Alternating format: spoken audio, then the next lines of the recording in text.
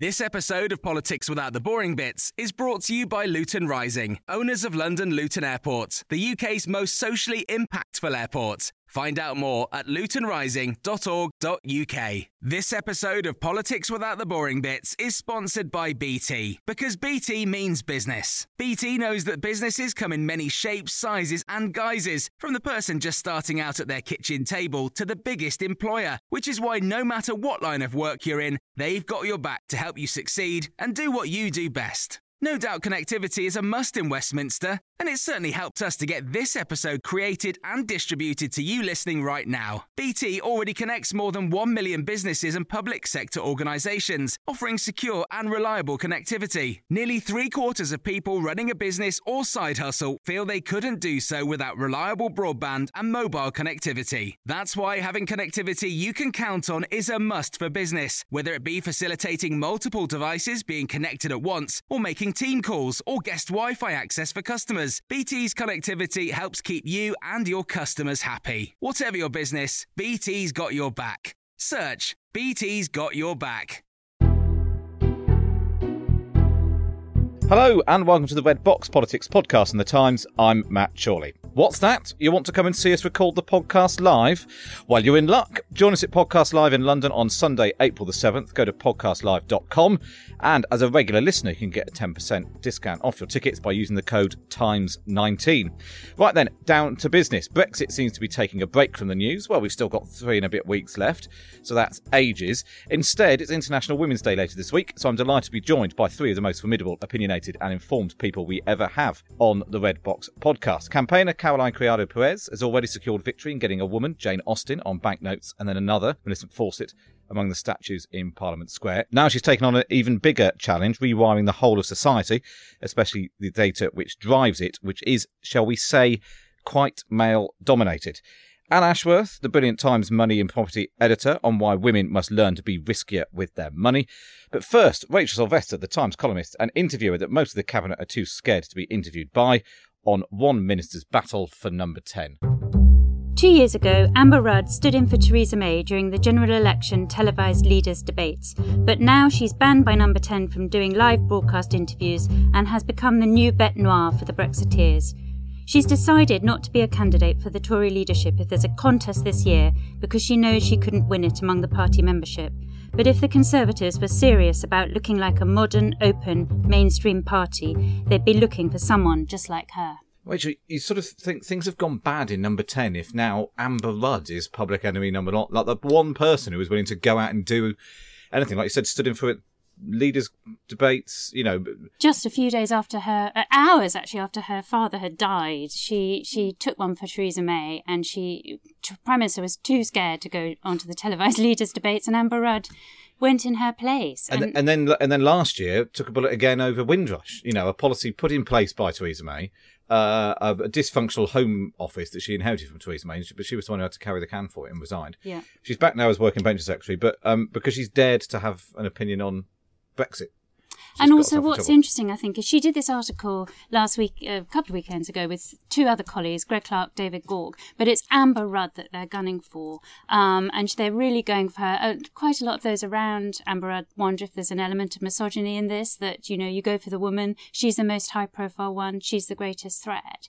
But I think it goes beyond Brexit, because actually she hasn't done a live broadcast, I'm told, since Christmas. So this predates the current rows over a no-deal Brexit. And I think it's because she has become the champion of this more compassionate, one nation style of conservatism that, on universal credit at the Department for Work and Pensions, she's been calling for changes to this flagship policy to make it more generous to the poor and deal with some of the problems with the sort of gap when people first claim it and that sort of thing. She's admitted that the rise in food banks is linked to universal credit, which infuriated number 10. which to anyone else seems entirely logical. Yeah. If people have less money, they're more likely to go to a food bank. And in Amber Rudd's own constituency of Hastings, I think there was a 95% rise in food bank use in the first year after universal credit was introduced. So she's seen it. She knows it. And by, admitting there's a problem and acknowledging the problem, you can then start to solve it. But number 10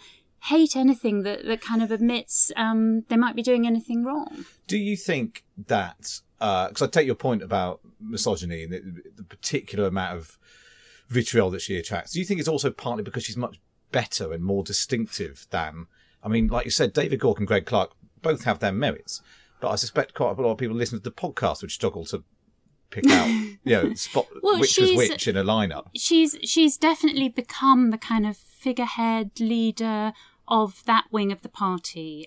So therefore she's a greater threat and so a bigger target.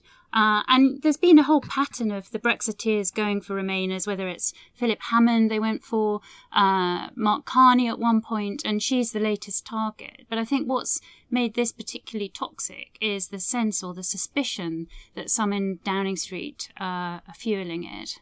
Often the difference when it's a woman versus a man is that, yes, they have gone for Philip Hammond, and yes, they did go for Mark Carney, but it's sort of less of a personal attack. I feel like that's the difference when it's women. It becomes much more vicious and vitriolic about her as a person rather than her policies. That tends to be the way women get abused. Yeah, that's interesting. So there's quite a lot of quite personal stuff about her and her brother, who's Roland Rudd, who runs the People's Vote campaign. So obviously he's very pro-European. She's also pro-European, but she's not being told by her brother what to do. I think because she's a woman, there's a sense that, somehow she must be beholden to the men in her life. Yeah. She once said she was once defined as somebody's husband because she was married to A.A. Gill, the brilliant Sunday Times restaurant critic, and then she's defined as somebody's brother. But actually, she's more powerful than any of these men. The most extraordinary thing is this is happening under a female prime minister, that we're allowing a relatable woman to be vilified in this way. That I find most shocking. And if you think about how a great many people would perceive this situation, it's the very things that are putting people off politics. They are slightly disgusted by the level of debate, by this kind of narrative. And I think that the broader repercussions of this kind of thing are really quite toxic for society and indeed for our democracy, because you speak to so many people now who would say, well, I can't support either party. However, when you speak to them about individuals, there are a group of women MPs who seem to cross party boundaries. People like Luciana Berger, people like Jess Phillips, to whom anybody can relate whatever their politics. And surely they must be the central plank of the future. Which part of this can they not get? There's a really interesting thing, I think you're absolutely right, Anne, that this new independent group of MPs that's been set up, 2/3 of them are women. That's a very different feel to the other mainstream parties. And I think there is a sense, particularly among women in the House of Commons, that the kind of culture of the main parties has gone wrong, and this sort of rush to the extremes. Perhaps women are more pragmatic, perhaps women are more kind of, you can see both sides of the argument, less strident in their views. And there has been a gap, which a huge number, to have 2/3 of the group being women is really interesting. I don't think it's necessarily just either about women being less strident in their views. I think that, the way women are socialised is to not want to be in this extremely toxic, antagonistic way of doing politics. I'm not saying that women are biologically nicer or anything like that, but the way we're brought up is to be more collaborative. And the way that the two parties have gone to these two extremes, with the shouting on either side about traitors, I think is incredibly unwelcoming to women. And I think it's very, very worrying in terms of trying to increase female representation in Parliament, because there are going to be lots of women watching this thinking, why on earth would I go into this? You just wouldn't want to. I interviewed Luciana Berger last week, actually, and I don't think Saturday Times magazine. I don't think I've ever been. Such an amazing interview. I've never been so shocked by an interview. Yeah. She's had threats to her unborn child. She's had vile anti-Semitic but also misogynistic abuse, and often the two are linked. She says her female colleagues get much worse abuse. She's shown some of the emails, tweets and things to male colleagues, and they can't believe it. It's this sort of somehow you're Jewish but you're also a woman, therefore you're a greater target. Caroline, you've been on the receiving end of some pretty vile stuff. I mean, you talked about it when you were on the podcast last time, and yet you sort of you keep on I mean, you've talked about how your book you has already attracted, well, because obviously none of the people who criticise you are going to read it, so they're going to criticise you for it just because they've read a bit about the book.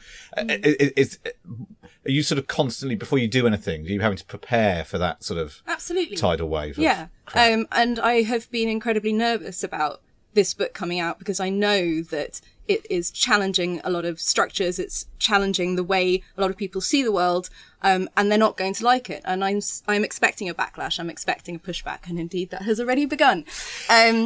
But I sort of feel personally, because, you know, I've been dealing with this now for sort of 6 or 7 years, I'm kind of used to it. It doesn't mean that it doesn't affect me and that I don't dislike it intensely. But I feel like I have a responsibility now to keep going. Because this comes from a place of fear. It comes from a place of outrage that women are allowed to have a political opinion, allowed to take public space up, that, the type of men who send women abuse think that belongs, you know, they think it belongs to men, and that's why they react like this. And I think the only way that this is going to stop is when it becomes just normal for a woman to occupy public space in the same way that men do. So I feel like the women who can take it kind of have a responsibility to take it, so that the women who currently looking at it thinking, I just couldn't cope with that, one day won't have to.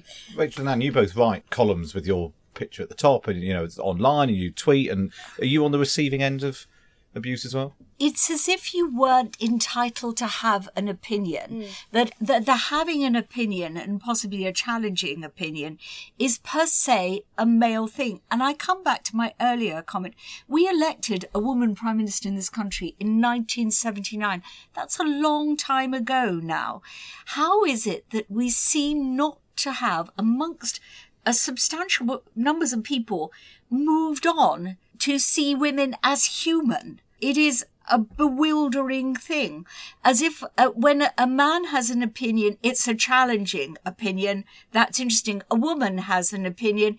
For some people, it seems to challenge the whole basis of their being, and they cannot tolerate it.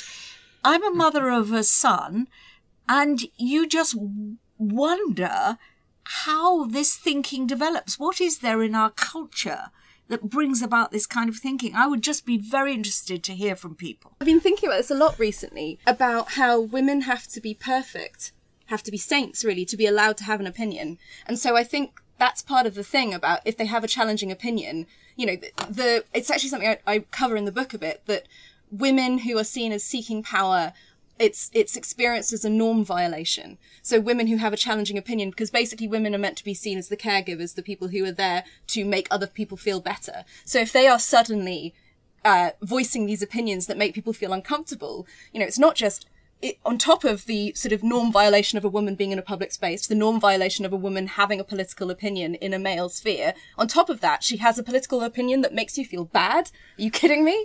You know, and I think that that's a lot of what it's about.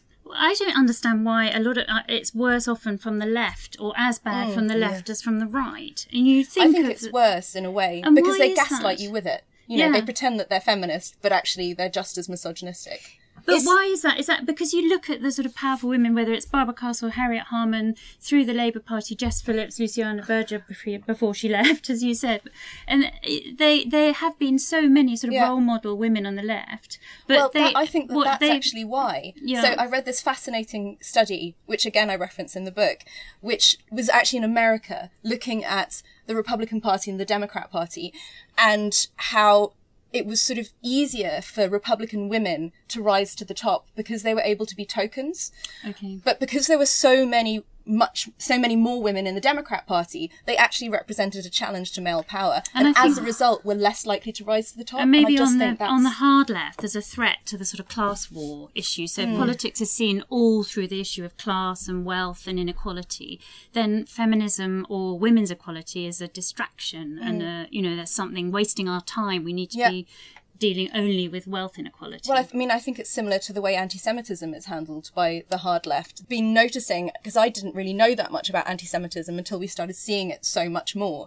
And I can't help but notice really striking similarities between the way anti-Semitism and misogyny function, in that there is this sense of disgust, but also mixed with envy, and this idea that women and Jewish people are somehow behind the scenes pulling strings. So either a woman's behind a powerful man, or, you know, the Jews are behind the global banking system, or whatever it is. But I find it so fascinating. I really want someone to write a long read sort of exploring the links. But there's also, I think, a sort of hierarchy of victimhood, isn't there? So women are somewhere near the bottom, Jewish people are near the bottom, because they're, and I don't know, Palestinians, working class. It's sort of, there's a whole hierarchy in which... Forgetting that Palestinians can be women, working class can be exactly. women. You know? It is as if that women were presumed always to be taking some sort of unfair advantage. Yes. That what you have, you've not worked for, that you have got thanks to your wiles or thanks to the fact that your father was somebody. Oh, it seems now as if your brother has an opinion. But it is you always sort of cheated your way there. Yes, that a man is there by merit. And there was I read a very interesting piece in an American newspaper about just how many slightly mediocre men rise to positions of great power. Chris Grayling. I was just going to say, whereas interesting target for number 10 this week, Amber Rudd over Chris Grayling. Yeah, amazing. But at the same time, that would be no woman. There are very few women in those sort of positions. I know Amber Rudd lost a job because she wasn't aware of one target that hadn't crossed her desk. And yet Chris Grayling can bring the entire country to a halt. And that's absolutely fine. But I wonder if it's a cultural thing. You know, let's remember the Kennedys. They never apologised. They never explained. And I think women do tend to justify themselves more. And I think that is a cultural thing. Whereas a man will decide that that's a massive big issue where I really made a load of mistakes. I don't mention it. It does not exist. Whereas a woman would be poring over it, apologising. And I think maybe that's something that we need to unlearn. Caroline, do you think there is an issue of women being more likely to apologise than men? So the issue is that, yes, there is, you know, Anne's absolutely right. I think that women are more likely to sort of worry about the mistakes they've made and talk about them in that way. Truth is that they kind of have to, because women are dealt with much more harshly for having made the mistake. So I don't think it's actually necessarily helpful advice to tell women stop apologising so much.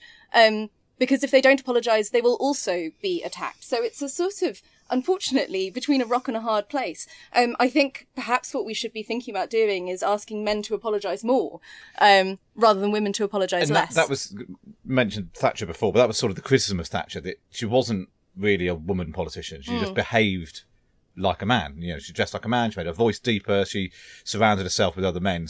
And she is absolutely despised. And it's not to say that I approve of, you know, I'm not the same kind of politics as she has, but the way in which she's attacked as a witch, you know, and people celebrating when she died, that just hasn't happened to any of the male politicians who were in her cabinet, who shared her views, or sort of politicians from before her who did, you know, equally quote unquote bad things.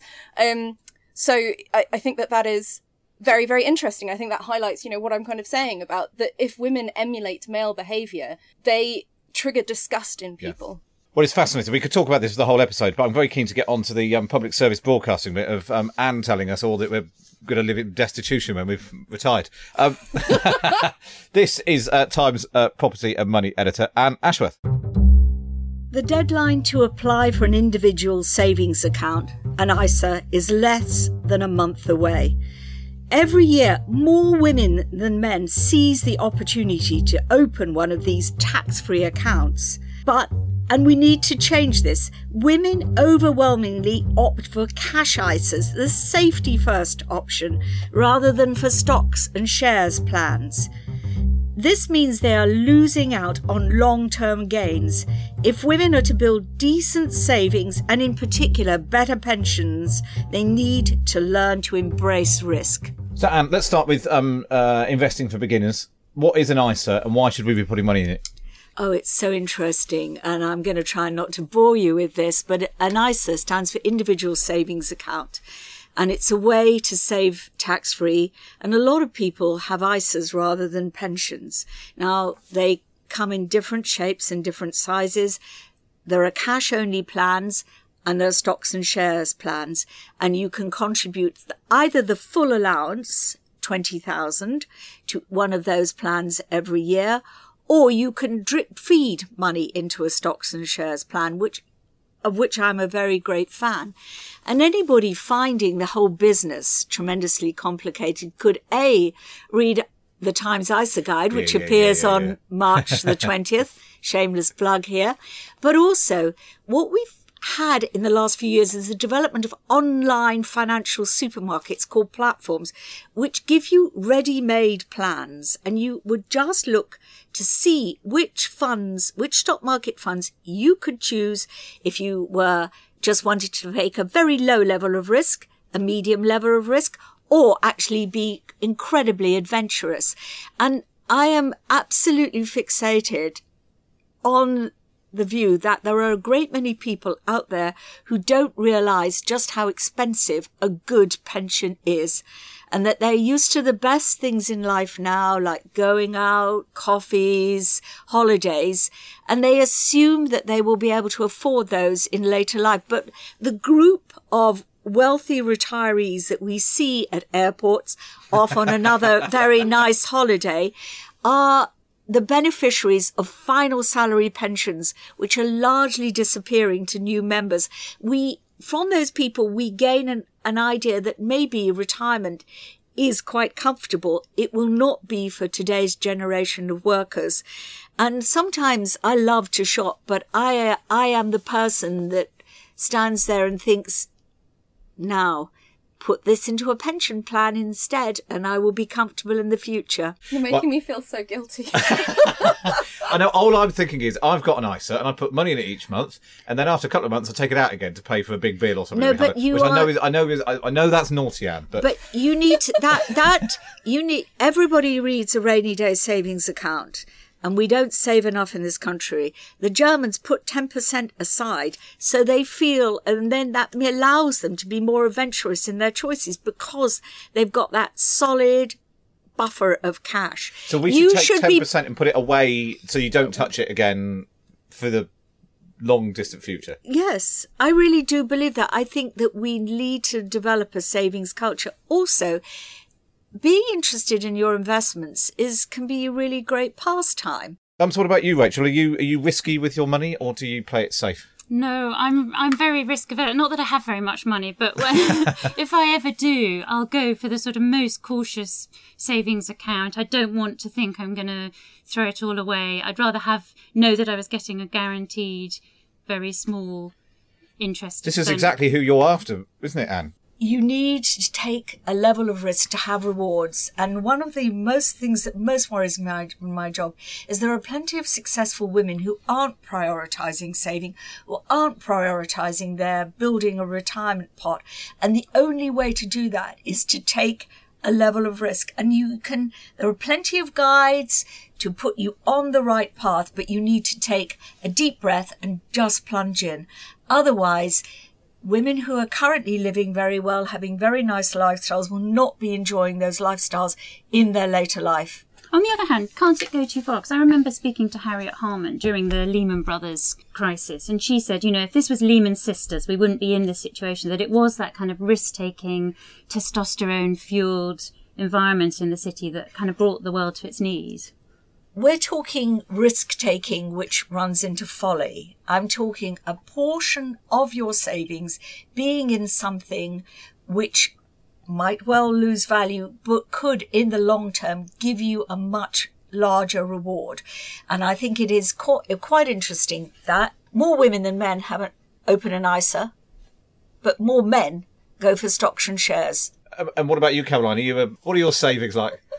I don't have any, at the risk of Anne's wrath. Once all the money comes rolling in from the book. I worry that I'm too old. I'm 35 this year, and I worry that I've left it too late. And I feel so overwhelmed by the whole thing. You are totally target audience for Anne's pages. Yes. I know it's important. I mean, one of the things that I actually cover in the book is that poverty in old age is massively feminised because of the fact that women don't tend to save. And it's partly also because of women's unpaid care work. It's much harder for them to save because they have to work part-time, and particularly sort of state pensions, therefore, are paid out much less to them. One of the things that makes me really angry that I uncovered in the book, maybe Anne, you can make the government fix this, is that the threshold for auto-enrolment is set too high for women to make use of it, in that a lot of women are earning enough to be auto-enrolled, but because into pension systems. Systems, but because they tend to work more than one job to fit in their unpaid care work, and more than you have to meet the threshold in one job rather than in all your work combined. They're not being auto-enrolled, and I just find that absolutely staggering. You know, who designed that? Well, a man designed that. But yeah, I find pensions overwhelming and terrifying, and I find ISAs overwhelming and terrifying. And I don't know how you're meant to choose. How am I meant to? I don't know anything about it. I'm going to, as soon as we get our ISA guide out, I'll put one in the post to you. I'll send you a link. Now, auto-enrollment is a very interesting thing. That's the workplace pensions for people who don't have a company pension scheme. It has been massively liberating for women in one sense, forcing some of them to save when they wouldn't have saved before. But for low-paid women, it has been a bit of a disaster. And I think there are a great many people pressing for change on that, because auto-enrollment, it's a jolly good thing. But if you think of just how many systems have been developed by men, Universal Credit was developed by men who are good money managers, who have never wondered where they would find £10 to feed their family.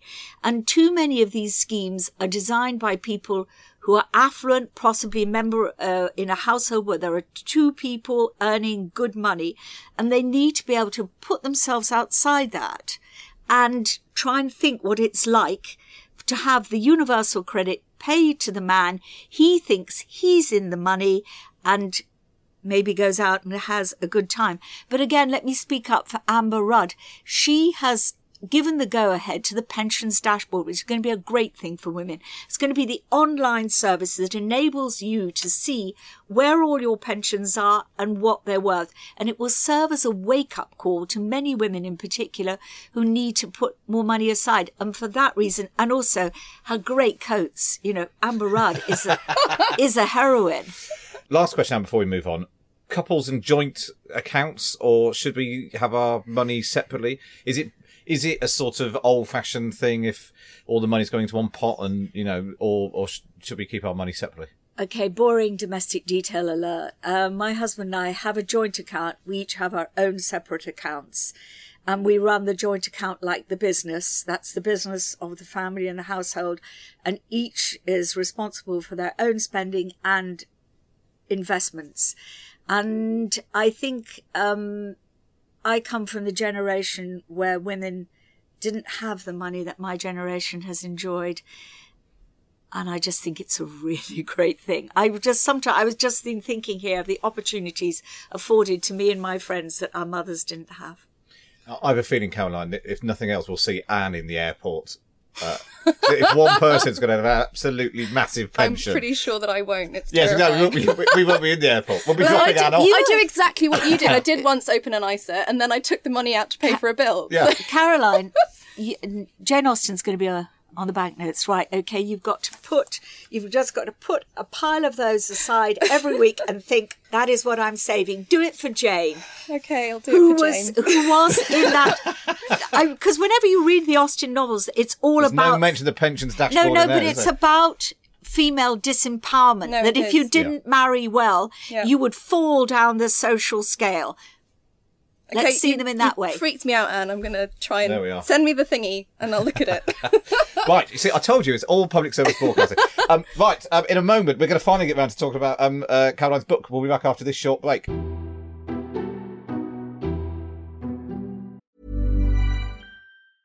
It's that time of the year.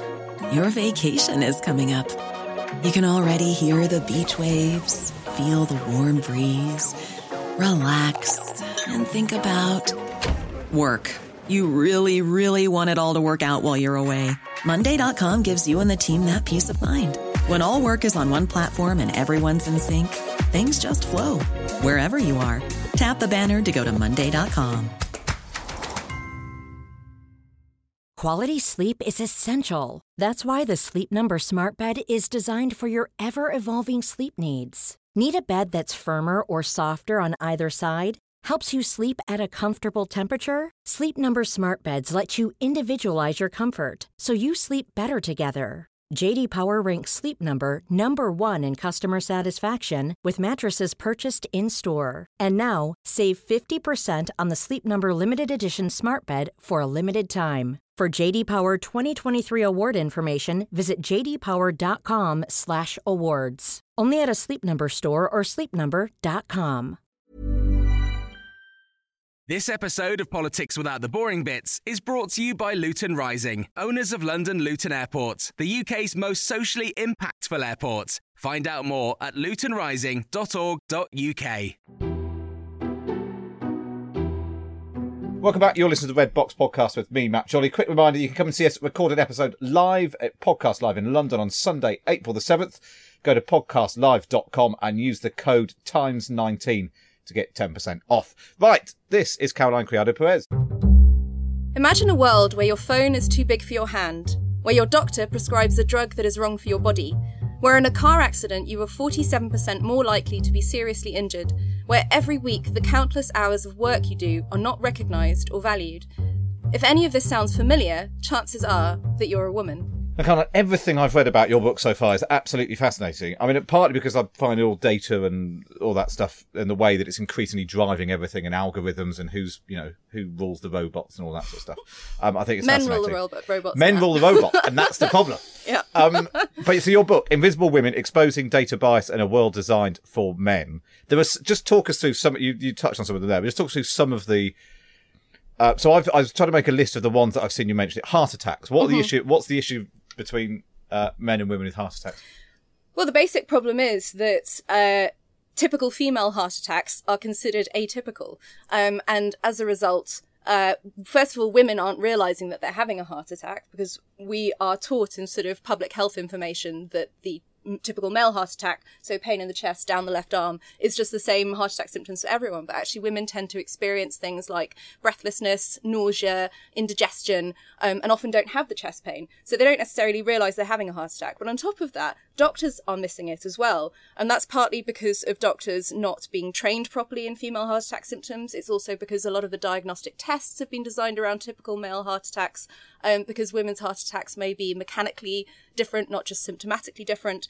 And basically, as a result, for decades now, women have been more likely to die following a heart attack. Women are 50% more likely to be misdiagnosed if they're having a heart attack. And this is a huge issue. And actually, we often think of cardiovascular disease as a male disease, but actually it is the number one killer of women in the UK and the US.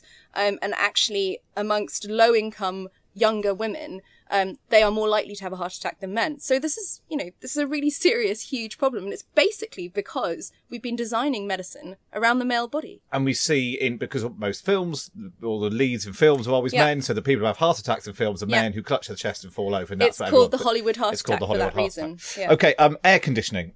Air conditioning, yes.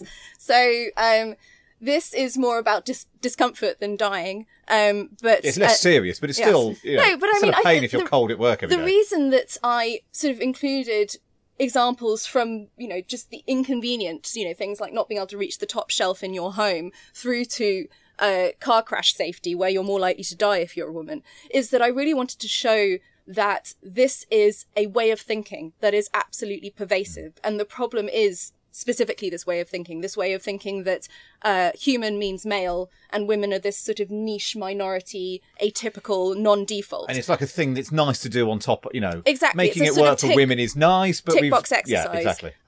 But actually it's important that we consider, both halves of the population from the very beginning. So the offices thing, I'm sure a lot of people have been in offices where the women are complaining that it's too cold. And that is because the office temperature, the formula to determine it was set at the basal metabolic rate of your typical 40-year-old man. And it turns out that women doing light office work have a lower metabolic rate than those men. And so office temperatures are about 5 degrees too cold for women. And that is why you will find that women are wrapped up in blankets in the summer while men are wandering around in their shirt sleeves. I don't want to ruin the whole book by going through all of them. One of the ones which really struck me was Nell bars. So because basically you make the point that there's been loads of research into the toxic impact of men's work, working down mines and asbestos and all that sort of stuff. But almost nothing into the sort of modern occupations that women but tend to also do. the sort of non-modern, things like cleaning. Cleaners often will lift more in a shift than construction workers, but we know everything about safe lifting in men and also what the limits are. Nobody's bothered to do it for cleaners because that's just women's work and they just get on with it. Similarly with nail bars, we don't know anything about the toxic fumes that are being released, the dust from the acrylic. And interestingly, or not interestingly, infuriatingly, I should say, even when women were working in the male-dominated industries, and so therefore data was collected on them, it was discounted from the studies as a confounding factor. So we just have no data on women's bodies whatsoever, either women's occupations or even women who were working in male-dominated occupations. What do you make of this, Anne? Well, I'm sitting Does it here ring with with your some coat of on? my questions answered. This is why when I was, somebody suggested I take a well-known flu cold remedy, I felt as if I was out to 17 lunches. Obviously wasn't made for me. Why the back of my chair is basically a wardrobe of wraps and cardigans. Why I'm indeed sitting here with my jacket on, feeling very chilly. Also the reason, though, I no longer go to nail bars because I was slightly concerned about the status of the workers, whether they were here legally, but also if I felt as if I was choking on all the dust coming off those acrylic nails. Why do people have them? Shouldn't the workers be protected from this? And then they have some tiny mask and it's not enough. But don't we think the whole of the world has been designed for men? I just cite going to the theatre. The interval at a theatre is for women the queue for the powder room. Mm-hmm. That is, you don't have a drink, you queue for the powder room because somehow there are fewer women's loos. And there is a sort of sense of comradeship in those queues. And people are saying, why don't they change it? And indeed they have at some newer theatres. But you can sometimes feel as if the world was not modelled for you, as if you were the aberrant element. Actually, I do go into exactly that issue of the queue for the loos in the book, and I'll tell you exactly why it is. It's because in plumbing codes, it has actually been put into them that there should be 50-50 floor space for men and women. And that seems equitable until you factor in things like urinals, which means that more men can come in and out of the same floor space than women who have cubicles. And then you also factor in the fact that a huge proportion of women will be on their period at any one time, so they're more likely to need to take more time. Also, women are more likely to be with children, women are more likely to be older. So for all those reasons, women take longer in the loo. So you've got women, I assume, are more likely to wash their hands. Well, but I think actually the research does suggest that, but I don't think it's actually because of that, because it's for the cubicles that you're queuing. I mean, it's not for it is. I mean, you can literally, just in terms of floor space, so basically women need more floor space than men. And it's just this idea of not having factored this in, not having thought about women's needs and having designed things as if men's needs are the typical. But there also then somebody said, well, it's fine because we've done 50-50, ignoring the fact that floor space is not 50-50. Yeah, exactly. Rachel, do you think there's an impact on politics as well? That if you've got a male cabinet minister signing off on policies, if all the policies are seen through a sort of male perspective, that women are seen as sort of an afterthought? Definitely, I think it's made a difference having more women at the top of government. So issues like childcare really are now seen as a mainstream thing. And I think that's incredibly important, that rather than being seen as side women's issues, that's about family. So it's parental leave, whether it's men or women.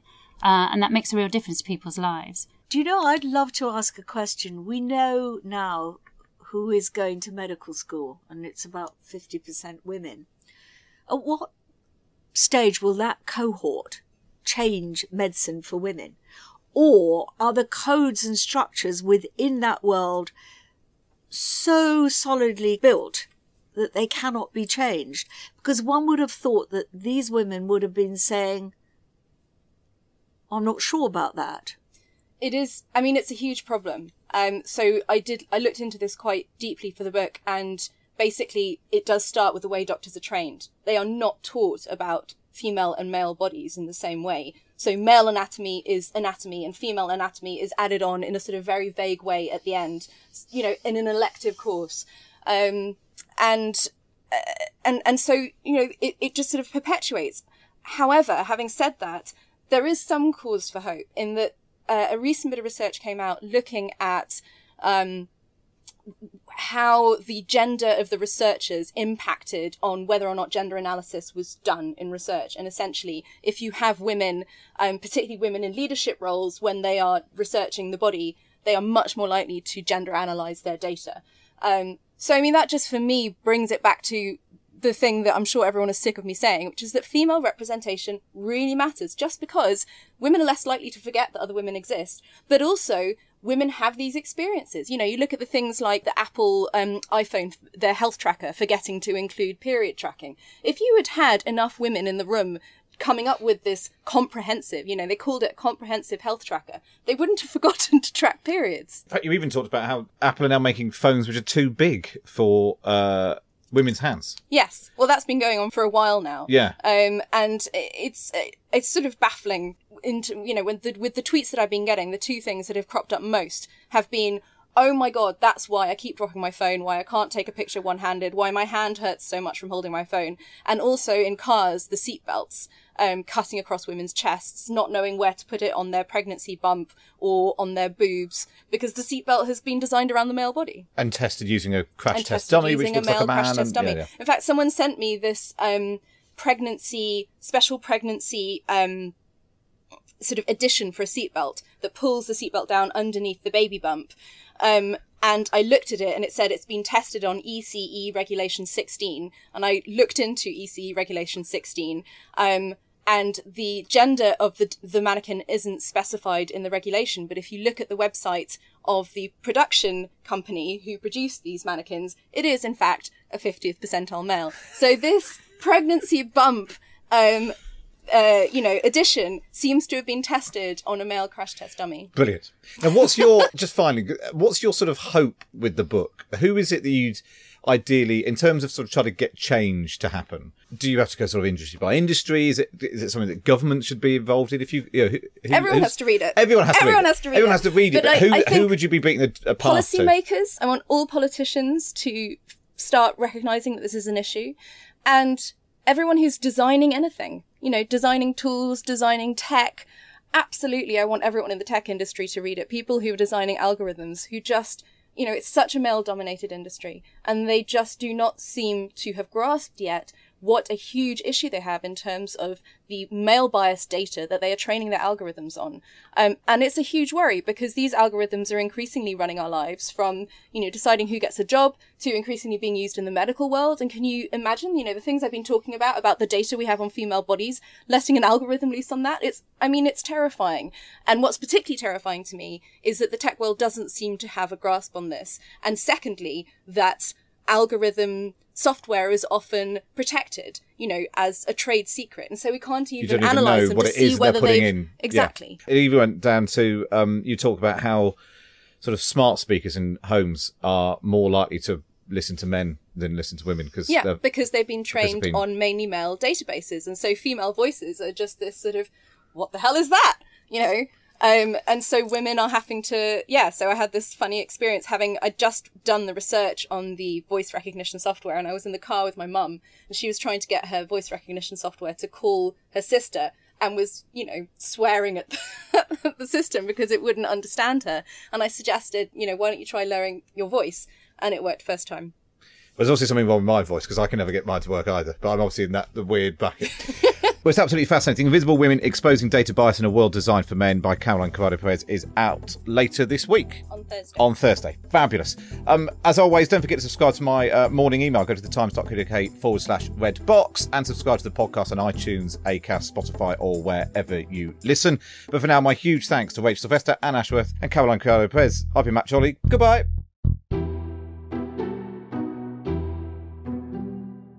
This episode of Politics Without the Boring Bits is brought to you by Luton Rising, owners of London Luton Airport, the UK's most socially impactful airport. Find out more at lutonrising.org.uk.